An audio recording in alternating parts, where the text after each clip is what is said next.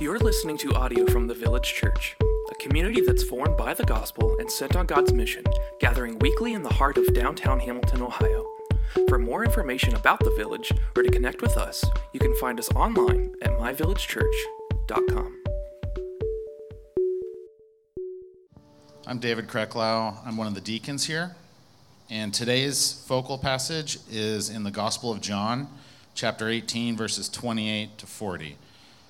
So follow along with us on the screens or with your Bibles, and if you don't have one, we have Bibles at the Connect desk.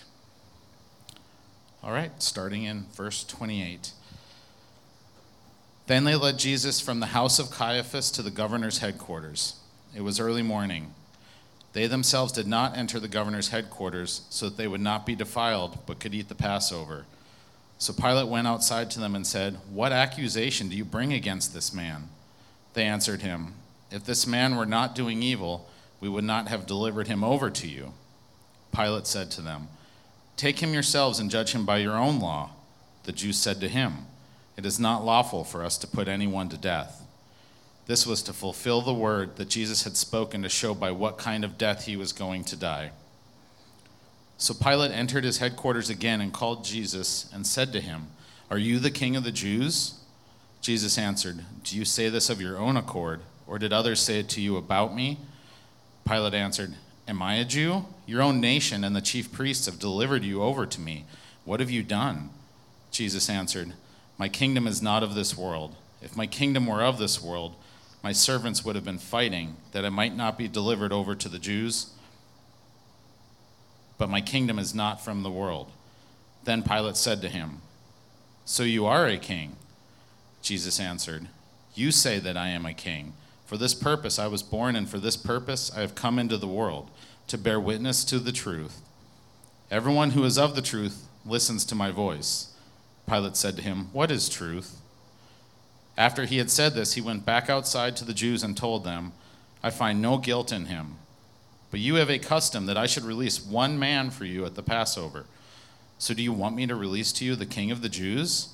They cried out again, "Not this man, but Barabbas." Now Barabbas was a robber. This is the word of the Lord. You can have a seat, and the kids can now be dismissed to their class.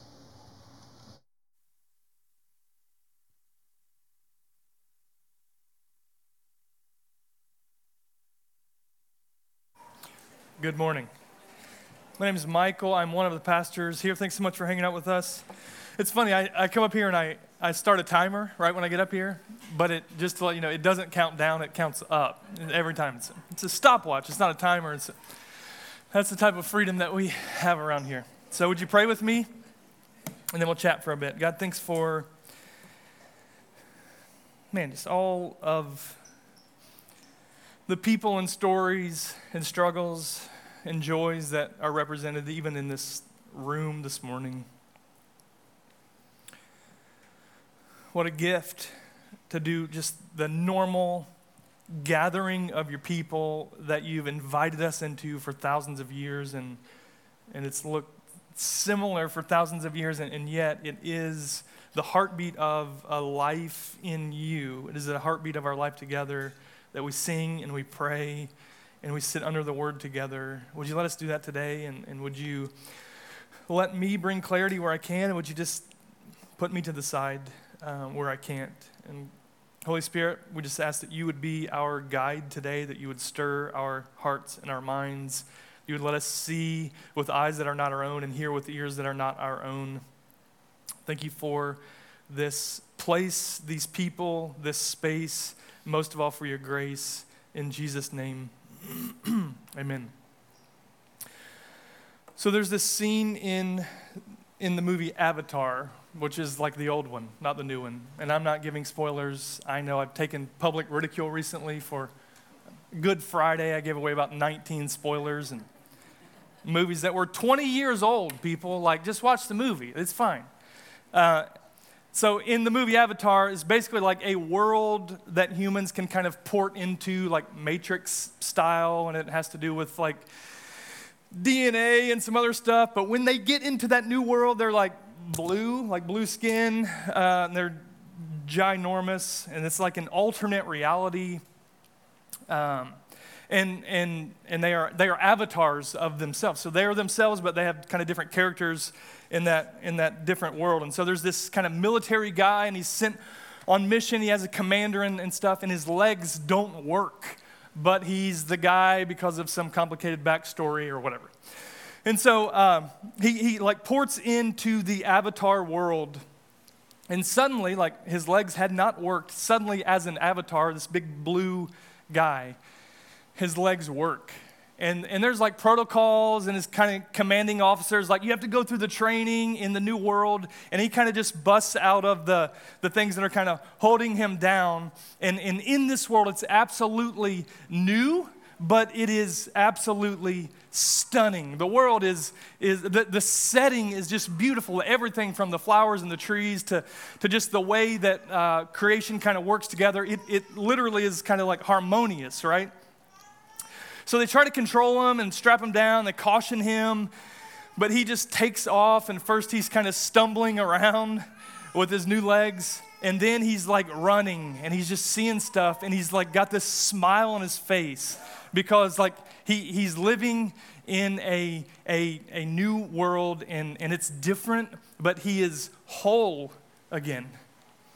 And he's got this joy, and they're trying to tell him, hey, don't do that, you're going to mess stuff up. And he just goes, and he just runs, and he's curious, and he's joyful. And the beauty of that scene is that it gives a glimpse of what it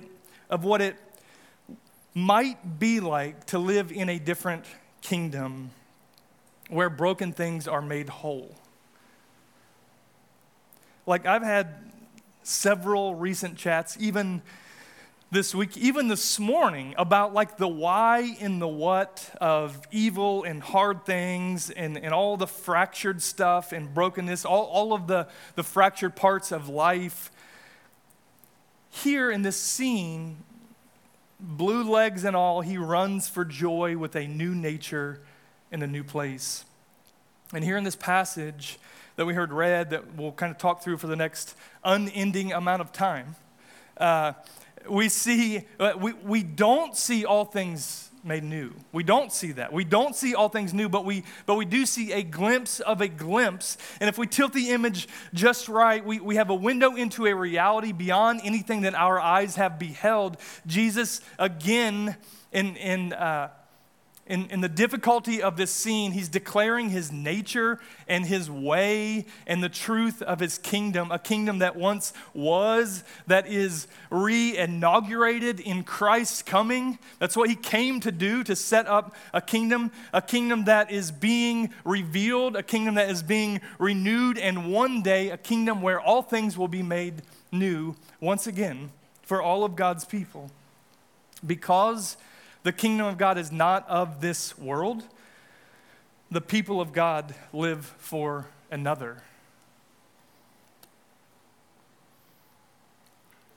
And all this unfolds not in places with beautiful scenery and not in the clouds of abstract, but all of this unfolds in the reality of a court hearing, a mob of devoted Jews, a weak and fearful Roman governor, a poor Jew named Jesus, who's kind of gaining a bit of a following in his time on earth for his teaching that's like nothing that anyone has ever seen before, and it seems authoritative. And for his miracles, he overcomes the laws of physics. He walks on water. He makes bread out of bread, but he multiplies it to feed thousands. And he heals the sick. And he does all of these things, and he makes outrageous claims like he's able to forgive sins. And everyone knows that only God can forgive sins. And here in the last few chapters, we've seen him begin to, with clarity, let them know that he is one with God. That he and the Father, the one that the Jews have built their life around when they get it right, the God of the Old Testament, that Jesus is one with him. He makes outrageous claims like he is God. And here, he begins to clarify some things about his kingdom. And the first thing we see Jesus do is Jesus is clarifying the nature of his kingdom. And he does that by contrast. Let's read John 18, starting in verse 28 to 32. Then they led Jesus from the house of Caiaphas to the governor's headquarters. It was early morning, and if you remember, this has been happening all night. He was arrested the previous night, and there's been kind of hearings and court stuff going on.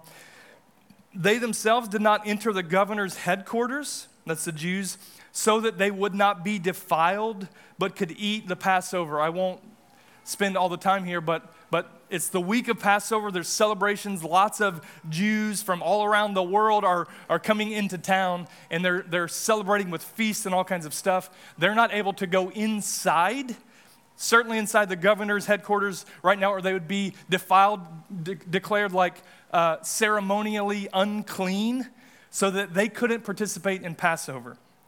So Pilate went outside to them and said, "What accusation do you bring against this man?" Now, it's early in the morning. He's a Roman governor. In my mind, he's like wiping the sleep crust out of his eyes, and he's like, what's going on here? They answered him, "If this man were not doing evil, we would not have delivered him over to you." And Pilate said to them, "Take him yourselves and judge him by your own law." See, the Jews are living under Roman law, under Roman jurisdiction. That's Pilate's role, to oversee them as kind of like a small-time governor. And so they're kind of back and forth about who has jurisdiction in the scene. "Take him yourselves and judge him by your own law." The Jews said to him, "It is not lawful for us to put anyone to death. And if they did, they would stone him." This was to fulfill the word that Jesus had spoken, to show by what kind of death he was going to die. This is the setup that gets him to a cross. See, John's contrasting the nature of human authority and allegiance and jurisdiction and religion with the heart of God's. The term kingdom of God is something that, like, man, you might find like on churches' websites. People talk about this a lot. There are churches with names that kind of allude to this, but the term kingdom of God or kingdom shows up in Matthew, in the writing of the Gospel of Matthew, 53 times. Matthew 17 times, Mark 41 times. And Luke, he usually refers to the kingdom as the kingdom of God. So it's all over, but here's what we see. We see in John, the Gospel of John mentions the kingdom of God twice, only 2 times. But here it is significant. The first time was in John chapter 3, where he tells Nicodemus that one must be born again in order to enter the kingdom of God. And he points to this new birth as kind of a spiritual transformation that comes through faith in Christ alone. In order to enter the kingdom, you have to port in, and the way for you to port in is to put your trust and your hope and your faith and your confidence in what Jesus has done. That's it. Here in chapter 18, Jesus says that his kingdom is not of this world. This means that the kingdom is not a political or an earthly kingdom. And this causes, it's really the heart of confusion in the New Testament, is the people who are following Jesus think that he's setting up an earthly kingdom. And he, time and time again, he's like, it's not that way. And here he says very clearly, my kingdom's not of this world. It's not political. It's not an earthly kingdom, but it's a spiritual kingdom that is ruled by God. Now, there are lots of books written on the kingdom of God. There's a lot to unpack, but essentially it's spiritual. It's not earthly, right? It is invisible, and yet it's made visible by Christ and by his church. We get to make what is invisible we get to make it visible. It's already, it is established, the time has come, my kingdom is near, and yet it's not yet fully realized. It's characterized by the nature of God and peace and love and joy and abundant eternal life, and all those things reign in the kingdom of God.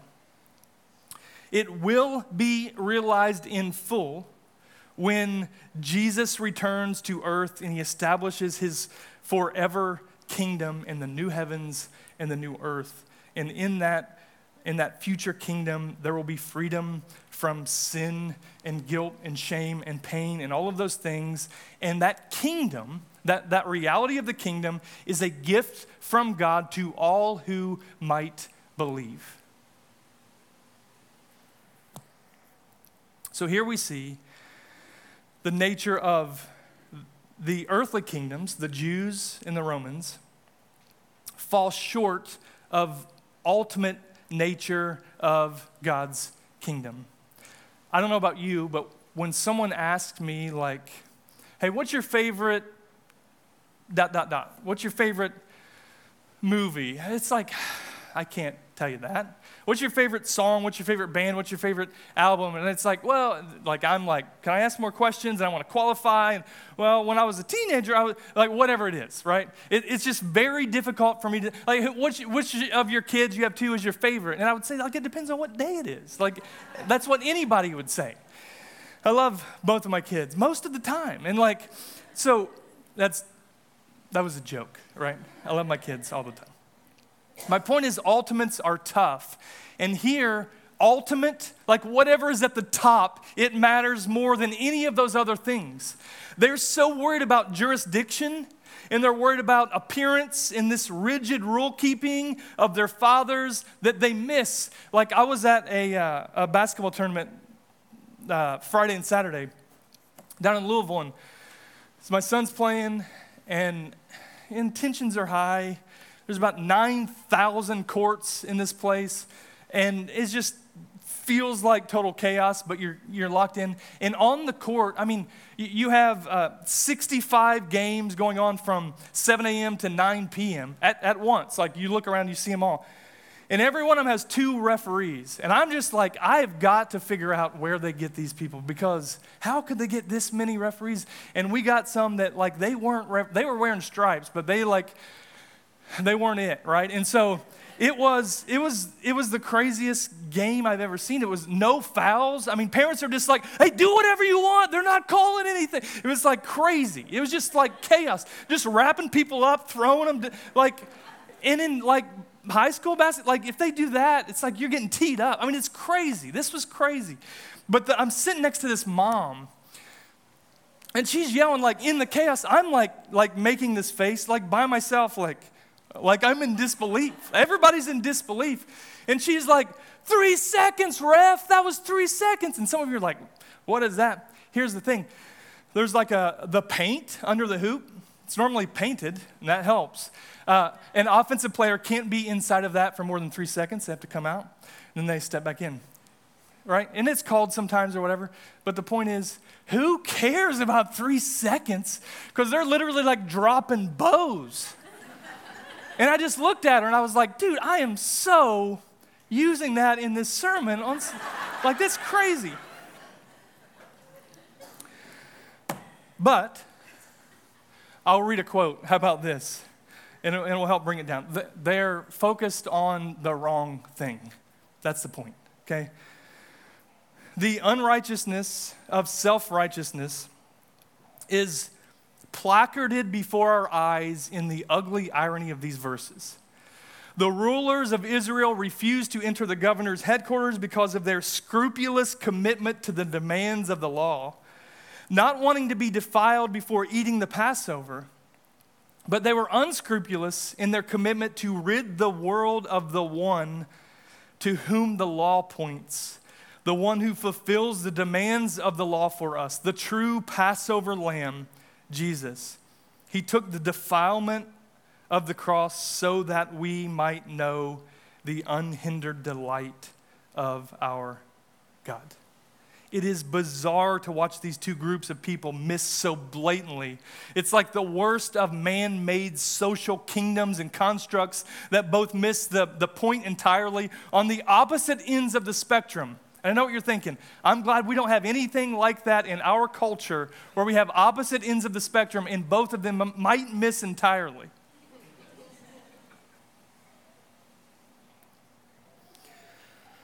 What's the charge? You prosecute him. Well, we can't, technically we can't. And all the while they're bickering about really who gets to kill Jesus, the Son of God. And it's like, well, during the daylight hours, we can't, we can't kill him, but will you kill him, please? It's absurd. The Jews are devoted to the law of their God. That is their king. And Pilate is devoted to his king, his boss, Caesar, and equally public opinion. And maybe we'll talk about this next week, but there's a rich history of tension with the Jews from the beginning of Pilate's leadership. And he's been very weak in leadership, and he's vying for real power. And there's just all kinds of things and all kinds of posturing in this scene that's kind of difficult to grasp. I almost called this point, Christ's kingdom isn't a two-party system, but I thought that would have been a bit on the nose. See, that's not a shot at our tiny kingdom, the United States of America. In the scheme of life, it's like a lightning bug flicker in an open field. And we think it's everything. And dude, I'm super glad to live here. But we're just not that big of a deal. But we forget that. See, the United States is not ultimate. And the lie that we live with is that we live with the options presented by a government. I'm not rallying. This is not whatever you think this is. Maybe it is, but we'll see, all right? Now, we're presented with two options by media conglomerates and by opinion polls and by socials, real life social circles, fake social circles, votes, whatever. It's believed that in a two-party system, you only have two options. And look, I'm not talking about voting. I just want you to see kingdom realities, right? Implications are that you have two options for every financial and economic and social and political and personal and global issue. You think that you have to choose A or B, or A or B, or the northern kingdom or the southern kingdom, or whatever. And if you choose one of those, then you have to choose all of the things that come with that. And you have to think about things like that. And what I'm telling you, and I think what we can glean from this passage is that's not true. Another sporting analogy. Can you handle any more, right? Sidelines of a soccer match 2 weeks ago. One of my kids' match. Two parents get into an altercation. That's common. That's fine. But they're both on our team. Less common. And so Kim, my wife, and I are sitting there, and we're just like, it's like windy, and it's cold, and we have hats, and we're just kind of like lift them up, and we're kind of like, and then we look, and it's like happening here, and then you see two women saying things, and then you're like, wow, that was true, but she probably shouldn't have said that. And then you see some guys coming ladies, this isn't helpful, and I'm just trying to watch the game, all this, and here's the thing. So that unfolds, and someone storms off and leaves. But then we have to show up at practice on Tuesday. What's that look like? I don't know. That's not true. I knew exactly what it was going to look like. Here's the lie, that we have to pick one or the other. We must choose to be aligned with one of these moms and not the other. Lies. We don't have to. I'm not taking a stand by hanging out with these parents on the sidelines or these over here, and we can do both. And that might come at a cost, and that's okay, right? You have more than two options. That's my point. And so the natural result is us versus them, And we see that play out here and kind of in different ways. And the result of that thinking is us versus them language. And the result of that is that bolsters us versus them thinking. And ultimately us versus them identity. And then you're in trouble. And maybe I'm in trouble right now for saying these words. What's crazy, especially regarding the kingdom of God, is that both parties, both poles, both sides of this, they end up doing the same thing. They tighten circles and they become more emboldened about secondary and third-ary and fourth-ary issues. And the fringes of those poles become radicalized and whatever that might look like. It doesn't have to be that way. John shows us that isn't true. The nature of Christ's kingdom is that we are no longer ultimately Jews or Romans. We are no longer ultimately black or white or moral or immoral or left or right or Republican or Democrat or man or woman. And some of those distinctions are natural, and some of those distinctions are unchangeable, and some of those are abstract, and some are built upon affiliation and shared interests, but none of those are ultimate. And we buy lies when we live as if they were. So much of the cultural splintering hinges on group identity that isn't ultimate. The reality is there is an ultimate, and it's two distinctions. You are his or you are other. You're part of the kingdom of God or you are other. And it doesn't matter what kingdom label you attach to that. It's his or other.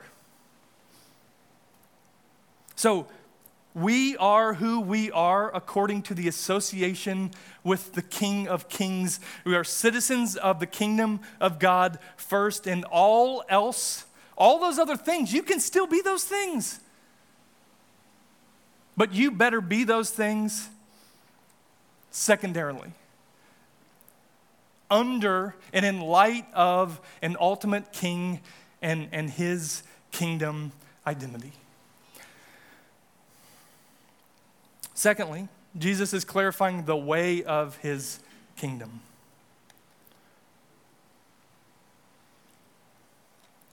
You guys good?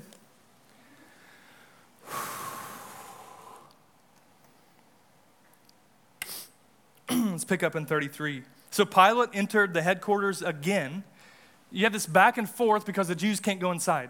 So he's just going outside. He talks to them. Hey, what do you guys think? Inside, hey, Jesus, I don't know. It seems like you have a mediator in Pilate, and he's just not your guy. Like, you do not want him to mediate your issues. So Pilate entered the headquarters again, and he called Jesus, and he said to him, "Are you the king of the Jews?" And Jesus answered, "Do you say this on your own accord? Or did others say it to you about me?" What do you believe, Pilate? Pilate answered, "Am I a Jew?" Pilate says, I couldn't care any less. Am I a Jew? Your own nation and the chief priests have delivered you over to me. What have you done? And I want to think, he's like, bro, what have you done? Like, they are angry. Like, they're going to kill you. And Jesus is like, I don't know, eating a sandwich? And he says, my kingdom is not of this world. What he's saying is, you don't get it. You think you do, and you're trying to be like a big deal, and you're trying to get on Caesar's radar, and you will, but not for reasons that you think. What have you done? Jesus said, my kingdom is not of this world. If my kingdom were of this world, my servants would have been fighting that I might not be delivered over to the Jews, but my kingdom is not from the world. Then Pilate said to him, actually, let's stop there. Let me give you another quote to help fill in some context. Jesus' point was to inform Pilate's mind concerning the nature of his kingdom and to correct any false impression he might have received from the Jews. Is that what they're telling you? He tells them he did not come to set up a kingdom which would interfere with the Roman government. That's all Pilate's worried about. That's his allegiance. That's his camp. He did not aim at establishing a temporal power to be supported by armies and maintained by taxes. The only dominion he exercised was over men's hearts, and the only weapons that his subjects employed were spiritual weapons, a kingdom which required neither money nor servants, for its support was one of which the Roman emperors need not be afraid. In the highest sense, it was a kingdom not of this world. Because the nature is spiritual and eternal and unstained by sin and suffering, it wears different clothes and it behaves differently and it speaks and lives differently and it has different values all the way to where it matters in matters of the head and of the heart and ultimately of the hands. Like what you do matters and it will be impacted by what kingdom you're living in. So Jesus says, if my kingdom was like yours, we'd have a militia. We'd be set up. We would have taken arms. We would have attacked. Right now, we would be sending out a smear campaign. And we would fight you with sticks and stones and also in the court of public opinion. We would have continued what Simon Peter began when he cut off the guard's ear when he came to arrest me. We would have been prepared for you because we knew you were coming. We knew you were coming for me. And why would we have done that? That I might not be handed over to the Jews. And Jesus says, but here we are. Because my kingdom, it's not like yours.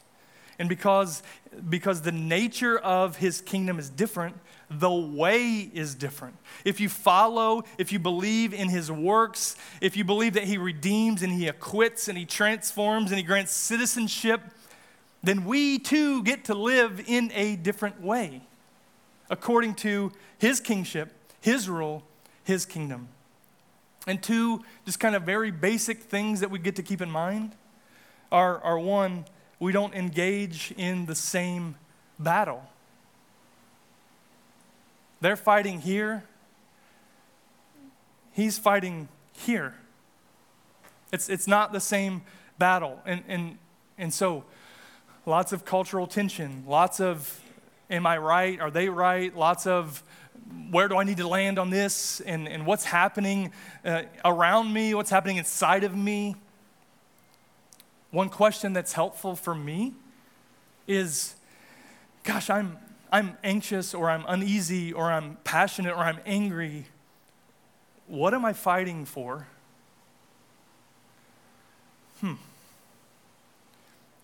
And what am I fighting against? And this is something as in my personal reflection, personal prayers, as a husband, conversations with my wife. Hey, why does it feel like this? Like, what are we fighting for? What are we fighting against?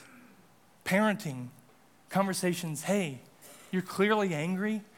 It seems like you're acting in a way that doesn't really fit what's happening here. Can we peel back some layers and dig a little deeper? What are you fighting for? What is it that you're holding on to that's so dear? And what is it that you're fighting against? Who are you fighting against? Jesus isn't fighting against flesh and blood.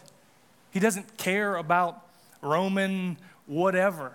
He's not living for Caesar. He's fighting greater realities, and he's focused on the mission and the purpose of the agenda of the kingdom of God, and he's seeking, and he's saving, and he's redeeming, and he's restoring, and he's mending, and he's healing, all for the glory of the one true King, and all for the joy and fullness of life for every citizen in that kingdom. That's what Jesus is about. And here he lays down his life as a ransom to offer freedom and life to his people. Why would the all-powerful King lay down his life? He would do that for greater gain by fighting a different battle than the one that's in front of them. And if we get confused on what camp we're in, on what battle we're fighting, we're going to do the same thing. The second thing is we don't engage in the same battle and we don't use the same weapons. That's literally what he's saying. If I were fighting on your terms with your weapons, I'd raise an army, but that's not the weapons that we use here in my kingdom. There are probably lots of other Avatar connections to be made. I'll let you do that yourself. I hear Adam Jacob loves that movie. I don't know if Adam's in the house. It was fine. Whatever. He says, I would raise an army, but my weapons, they're not that way. My weapons are love and self-sacrifice and devotion and God's glory above any glory of man and faithfulness to the greater mission. You know what that means for us? It means when retaliation seems the obvious play, and everyone around you says, you got to come back and they hit you, you have to hit them harder. When retaliation seems the obvious play, it means you get to grab a different weapon. It means when sarcasm is the certain way, it means you get to find another voice. It means when violence has been drawn, it means you don't have to swing your sword. It means when gossip has stung, you get to pray. It means when you've been stung by the pain of betrayal, we get to trust the one who knows betrayal and carries out sure justice. That's the way of the kingdom. The third thing we see is Jesus clarifying the truth of his kingdom.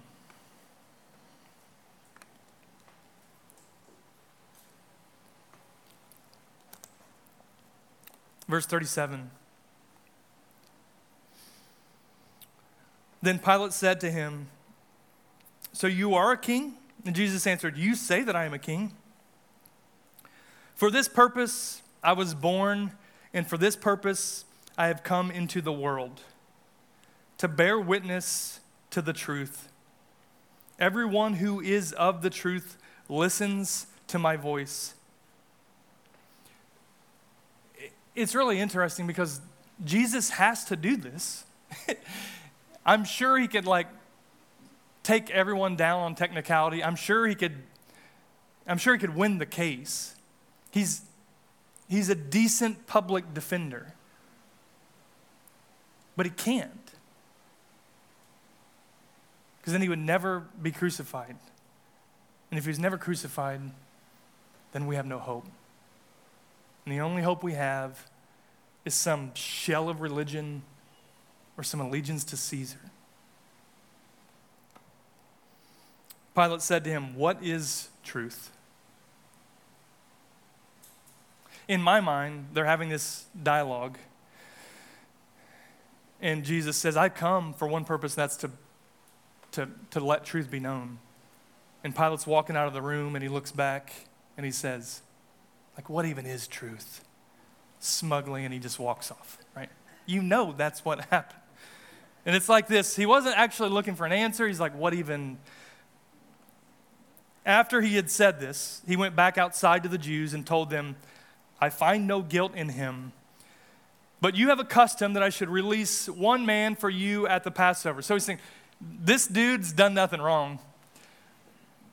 But since we're working in technicality, there is a way that I can please you, I think.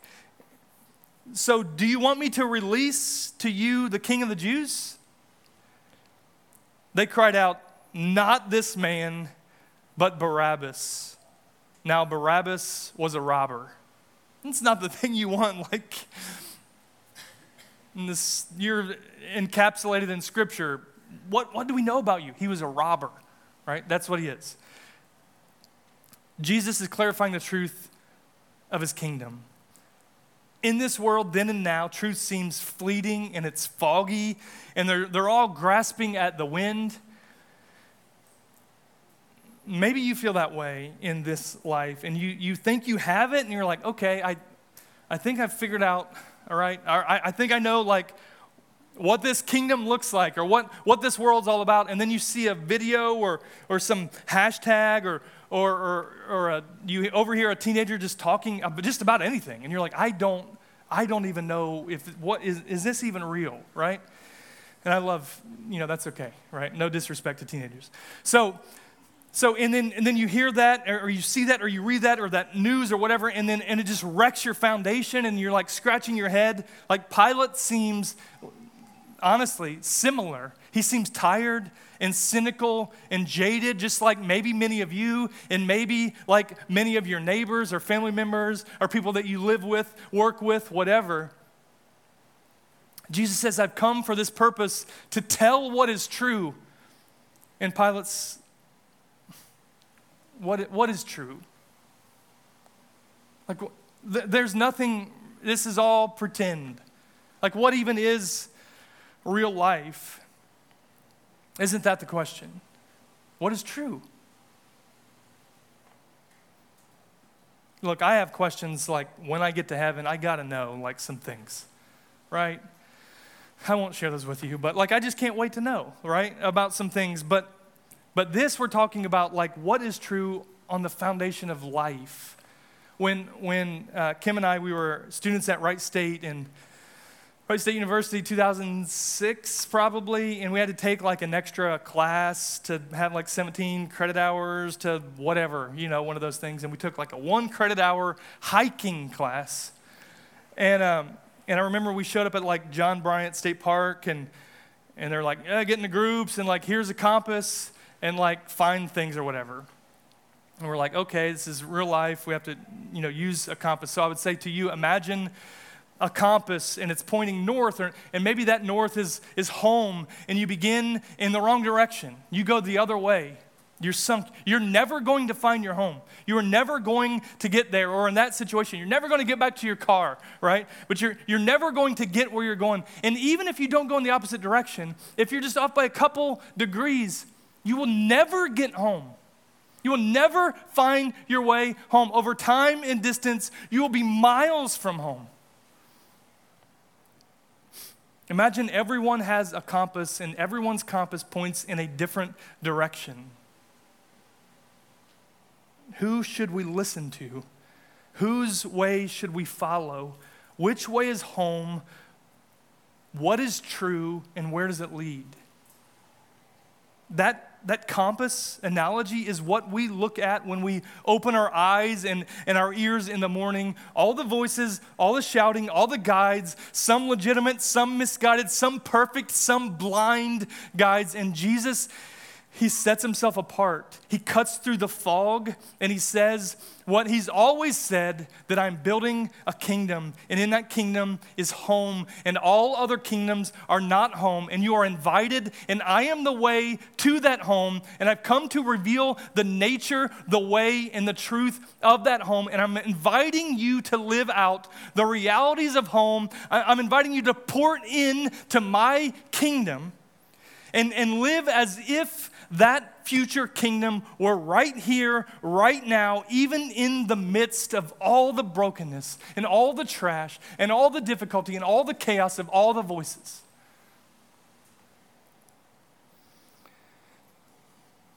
Do so here and now so that others might join and see what's true. That's what the church gets to be. That's what the church gets to do. We get to make visible what is invisible. And we do that imperfectly, on repeat. But we get to make visible future kingdom realities here and now. We are lighthouses of Christ, and he is the light, and he is guiding the way, and he's cutting through the storm and the fog and the waves and the confusion, and he's doing all that amidst the darkness, and he asks us to join him, to point to him so that we might know what is true. And us in this room, We have two options, just like the leaders and the Jews in that day. You can follow Jesus as your guide. You can follow him as the way, the one truth which gets us home.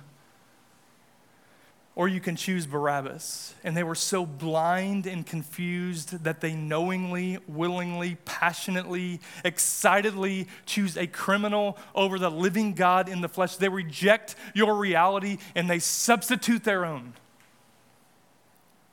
Release a vile rebel to roam free in our neighborhoods. And they choose to serve the living God dead on a cross. So what do we do with that? The band can come on up. How does this shape our prayers and our thoughts and our hearts and our lives? Jesus tells us. He says, everyone who is of the truth listens to my voice. Everyone who is of the truth listens to me. That's what we get to do. The invitation is never ask Jesus into your heart. It's never like the invitation into this kingdom is follow me. The invitation is put your faith and your trust and your confidence, your all that you have in light of eternal life, put it on me. Let me do what you could never do. So today we have heard and we get to respond. And I just want to give you 3 really quick ways to think about how any of this shows up in our life. The first one is this: we get to orient the allegiance of our heart towards the King of all kings. We get to orient the allegiance of our heart towards the King of all kings. Right here, right now. You get to say, you know what? I've been living for other kings. And today, God, I don't even know what that looks like. I don't know what's in here. I know some of it. I know enough. But what I know is I want to follow you where you lead. Will you give me a new heart that lets me do that? Secondly, we get to trust his rule and reign over all things. And that's difficult. That means that we get to know him. We get to build our life out to know him, and we get to submit to him, and we get to follow him. And lastly, we get to live as citizens reflecting his kingdom so others might orient their lives, trust him, and live according to his ways. That's what we get to do. Because the kingdom of God is not of this world, the people of God, we get to live for another. So we get to respond to this word and all of this, and you can sit right where you are. There's no pressure on you. You can stand up and sing with the band. You can pray over there by that prayer bench. If you would like, if you're part of the kingdom of God, if you trusted Jesus, you put your faith and confidence in him, we ask that you would reflect and repent and respond appropriately. We'll have some questions on the screen in just a minute. But we invite you, if you are part of the family of God by Christ alone, to take communion. And all it is, it's bread and juice.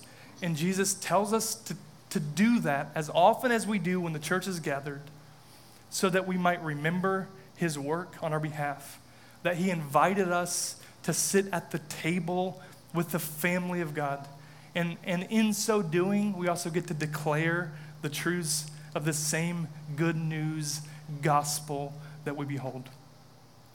If you're not a part of God's family, that's not for you, but we are. We would love to pray with you. I'll be back right at the end of this aisle. There will be another couple people over by that red tree. They would love to pray with you as well. Would you pray with me? God, thanks for your goodness and your kindness and your grace. Thanks for showing us the nature of your kingdom and the way of your kingdom and the truth of your kingdom. God, would you transform our minds and our hearts and our lives? For some, would you let today be the day that they find themselves citizens in your kingdom? What a gift. In Jesus' name, amen.